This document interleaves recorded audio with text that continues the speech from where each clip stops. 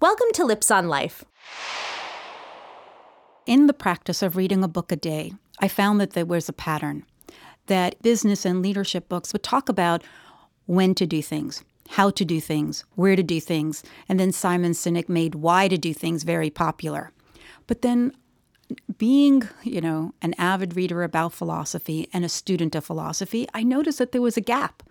Nobody was talking about who you were being while you were doing all these things. And I thought, if we don't do the foundational work of figuring out who we are before how, what, when, and where, we won't get that right. Because the truth is, I can tell you, do this, do that, right? But if you're not ready in who you are as a person, you won't do them. I see it within my clients. So my book is very foundational about who you are being while you are living or leading. And that's where the 7 archetypes come from.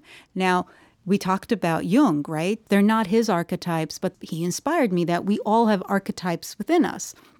He's also taught me that we have shadows within us that most of us don't talk about. So what makes this book different in 2 ways is that it talks about who, and it talks about that for every who that you are, there is a shadow, a gap within us. And if we're not mindful of that, it can cost us in having true success.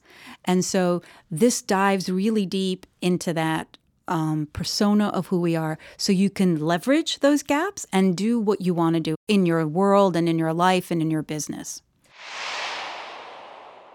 This is Jessica Lips with Lips on Life. Thank you for listening.